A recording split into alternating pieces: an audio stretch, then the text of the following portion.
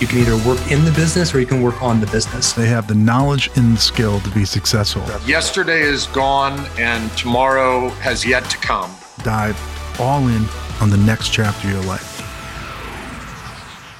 Hi, everybody. This is Greg Alexander, the host of the ProServe podcast, brought to you by Collective 54, the first community dedicated to founders of small services firms trying to grow, scale, and someday sell their firms.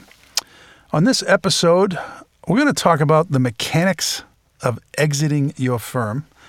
In particular, this thing called the management meetings, which typically happens during due diligence. And we've got a well-respected, long-tenured, well-liked member of Collective 54 with us today. His name is Matt Rosen, and Matt has recently gone through a successful exit and lived through the management meetings and has a lot to share with us. So, Matt, as always, it's great to see you. Thanks for being here. And would you introduce yourself to the audience? Yeah, too kind of an introduction, Greg. Thanks for having me on the podcast. So I'm Matt Rosen. I'm founder and CEO of Aleda. Aleda is a consultancy focused on digital excellence that helps our clients with everything from technology strategy and user experience through custom dev, integration, data, and then supporting the solutions that we build. And so we went through an entire process and an exit to an investor about a year ago. And it's been really a great experience, better than I actually thought it could be. And Collective 54 was a great help at every step along the way. Great. All right, well, let's jump into it. So we're going to talk about management meetings. So let me start with the very basics, Matt. So you went through this exit. Give us a definition of the management meeting or meetings and kind of when did it happen, and walk us through the basics of this. Yeah, so we actually started looking at options in 2021, where I'd say we had a few dates where we had an investment banker bring us both a private equity firm and a strategic. And so, they came in and spent some time with us, but it was in 2022, we really went through a formal process where we built a SIM, did a quality of earnings, sent it out. And then we really had two stages of meetings. We had what they term as fireside chats. So this would be a 1-hour conversation with the prospective buyer. And it was only after we had an intent of interest or an IOI that we actually did management meetings, which were like a 4-hour on-site session. So for the fireside chats, these were more of an introduction. These were mostly held via, Zoom, Teams, virtual meeting with, we really looked at a couple of different classes of buyers. There was strategics, there was private equity backed strategics, and then there was private equities that were looking for us to be the platform. We decided early on that the only way we were going to do a transaction was if we were the platform and we were the right size and had the right team to do that. And so as we were evaluating, different options, it was myself, my chief operating officer, and my chief strategy officer that were involved in the majority, of the meetings, both at the fireside chat stage and then the management meeting.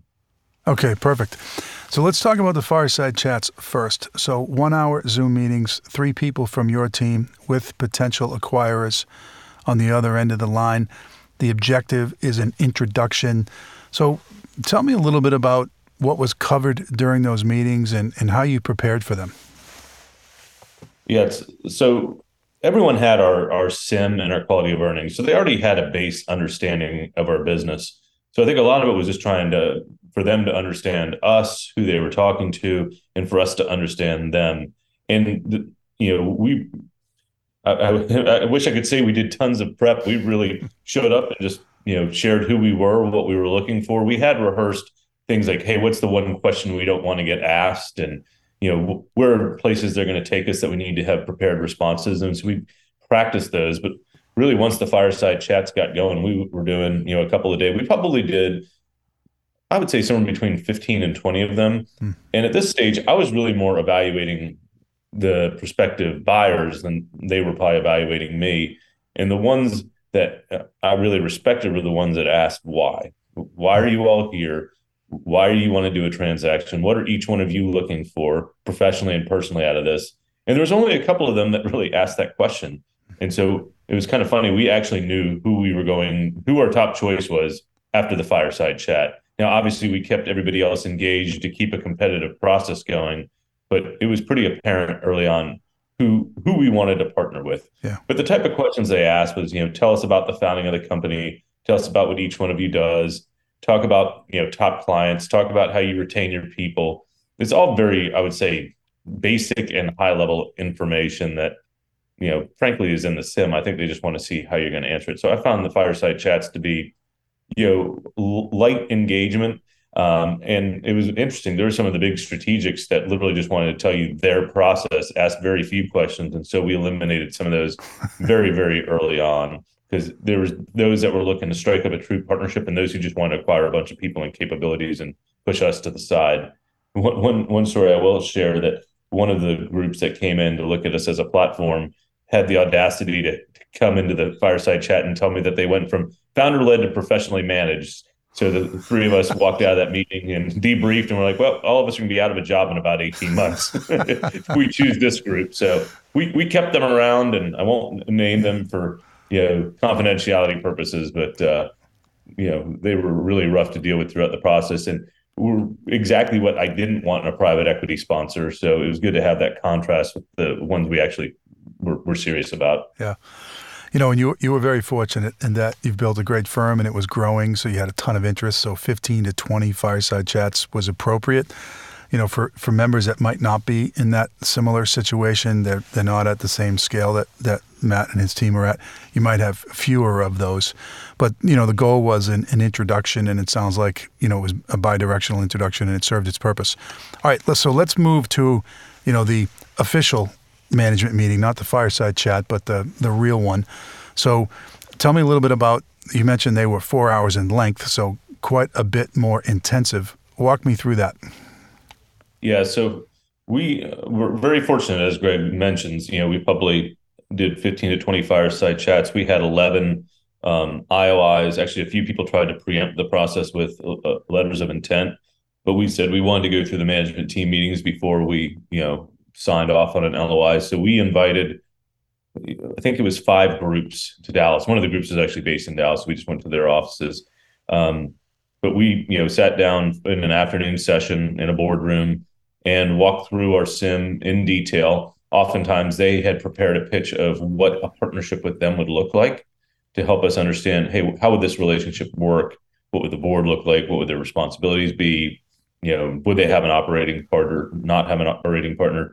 Then they really asked us a series of intensive questions, and they dug pretty deep. I mean, they did their analysis. We did have some client concentration risks, so they dug really, really deep into those relationships and really want to know who they were with, what was the nature of the work, how were we billing it, what was the structure of the teams. And so they, went pretty deep during those 4-hour sessions. And then after that, we either did a lunch or a dinner, which was, them getting to know us, as people, and us getting to know them. And so those management team meetings required a bit more prep. We had, 1 to 2 representatives from our banker in the room with us, to help with any detailed, financial questions. But at this point in time, they've been exposed to our data room.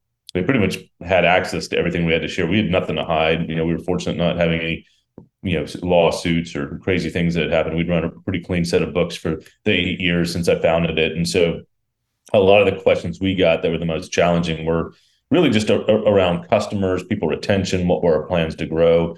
We also shared with them, we had a list of acquisition targets that we wanted to go after. And that's part of the reason we took on an investment is I had never done M&A. I don't know how to go to the capital markets and get money. And so we were looking for the expertise of a private equity partner that could bring both of those and take on some of the risk and let us take some chips off the table and recapitalize the company. So who was in the room? So was it the same 3, you, your COO, and your chief strategy officer, plus a couple people from your banker? And then who was in the room from the interested party? Yeah, it's a good question. So we had 2 or 3 strategics and then 3 private equity platform meetings. And so when we met with the strategics, it would be their president, their head of M&A, maybe a key person or 2 that were going to be involved in the integration. that would be there. And we kept a really tight circle at Aleda on the entire process. Almost nobody outside of the three of us knew, and other than our controller and our CTO, until the very, very end. We revealed it to them literally a week before we closed. And it was a really positive thing because I gave a lot of my rolled equity to our senior leadership team to really incent them to stay, and so that it was a good situation that we were able to explain. So during the strategic meetings, it was 3-4 people from their end. It was me, my COO Phil Leary, my Chief Strategy Officer Trish Webb, that were in the room, and then literally the banking team had Greg, who was the lead banker, and he had a team of 4 that were part of the transaction, and so it would be one of 2 of them that would be there for the meeting. When it was the PE platform meetings, they were bringing the 2 to 3 folks that were going to be on our board. And so we got to see who we were going to be working with day in and day out over the next 3 to 5, 7-year hold period. And so we got to know them because obviously those were the people we're going to be working with very closely. So there's no bait and switch type scenario. We were talking to the folks that were going to be our board and our team, until the next transaction. Yep. You mentioned Greg. That's Greg Fink from Equitech, who's also a member of Collective 54, and he was Matt Rosen's banker. I've seen Greg execute these meetings. I'm assuming that Greg and his team played the role of facilitator. Is that correct?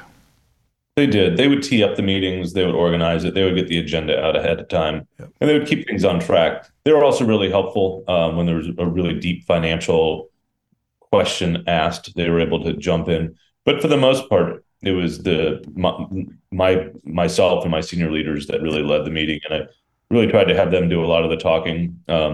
Obviously, they know the aspects of the business at a more detailed level than I did, and I was very fortunate to have Phil and Trish, in the trenches with me, preparing all the information and being there to present it and explain it to our potential suitors.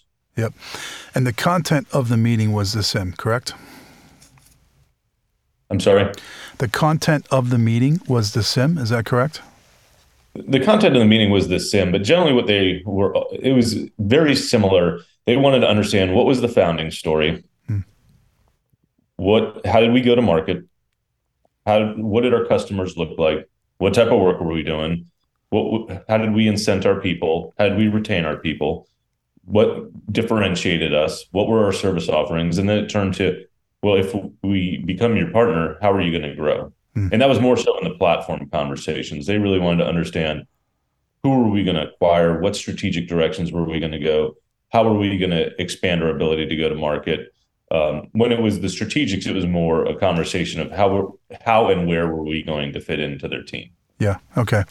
A point that I would like to add for listeners is that, Matt suggested that he let his executive team do a lot of the talking, and that's really smart. And that's something that all of us should pay attention to, because when somebody is in a management meeting, an investor or strategic thinking about making an acquisition, they want to make sure that there's a real team. There's not an overdependence on the founder because, God forbid something happens to the founder, does the firm fall apart? So it's really important to have a solid management team in the management meetings. And I think that's why these meetings are called management meetings, in part, is to assess the quality of the management team. All right, Matt, one last question before we wrap it up here is, was this a high stress moment for you? And, and looking back on it now, was the stress appropriate, or, were they easier than you thought they were going to be? Kind of give us a retrospective. Sure. Yeah. So I'm sitting here, the transaction happened in September of 2022. So we're, 13 months in now, and looking back on it, the process itself was not quite as grueling as I had envisioned it to be, at least not the fireside chats and the management team meetings. I mean, I had to get together with people and talk about my business, and that's what I do all day long. I would say it was probably much more stressful for my COO and Chief Strategy Officer, as well as our controller, who had to put together a lot of the documents in preparation of the meeting. I think they had a bit more PTSD around the process than I did. The meetings themselves, we were very fortunate. We didn't have to sell the business. Not everyone's in that position. So we went into it, and I started almost every meeting saying, if I can't look my people and my clients in the eye and tell them this was good for everyone, not just me and my leaders, we're not going to do the transaction. So we were in a position of strength from a negotiation standpoint, with all the suitors involved. And we had a lot of suitors at the table. Equitech and Greg ran a great process and had a lot of good options for us. So, we were fortunate. And the timing was right. And so I would say the hardest part was once we signed an LOI and went through due diligence, where I got the most heavily involved is in negotiation of legal contracts and employment agreements and non-compete and all the equity structure. I would say that was probably the most stressful part, was the last couple of weeks leading up to closing. But the process itself of getting people interested in our business and talking about what we do, I've actually found that kind of fun. The only downside to it, and I'll caution anyone who goes through the process, is you got to have people kind of running the business as you're selling the business, because it's easy to get distracted. And I think this happens with every firm, is, the whole process, either ends, with a sale, without a sale. But with key leaders not keeping an eye on the ball of the business, things do tend to slip. And so I think an important thing, to think about if you're about to go through a process is make sure you have people that can sell the business, make sure you have people to run the business, because it becomes a full-time job being part of a deal team. Yeah, that's good advice. It is all time consuming for sure. Okay, so let's just put a bow on this thing.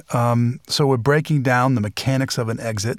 And today we spoke about one element of it, which was this mystical thing called the management meetings. And we learned that there's really two types. There's the fireside chat, and then there's the formal management meeting. And we learned a little bit about what their goal is, why they happen, who attends them, how you prepare, what's covered, etc.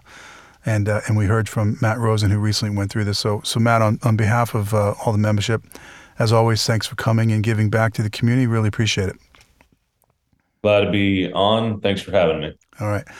A couple of calls to action for those that are listening. So first, if you're a member, look for the meeting invitation for Matt's Q&A session, where you can ask him your questions directly of these management meetings. We'll go into much more depth than allowed on a podcast. If you're not a member and you think you might want to become one, go to collective54.com and fill out an application. We'll get in contact with you.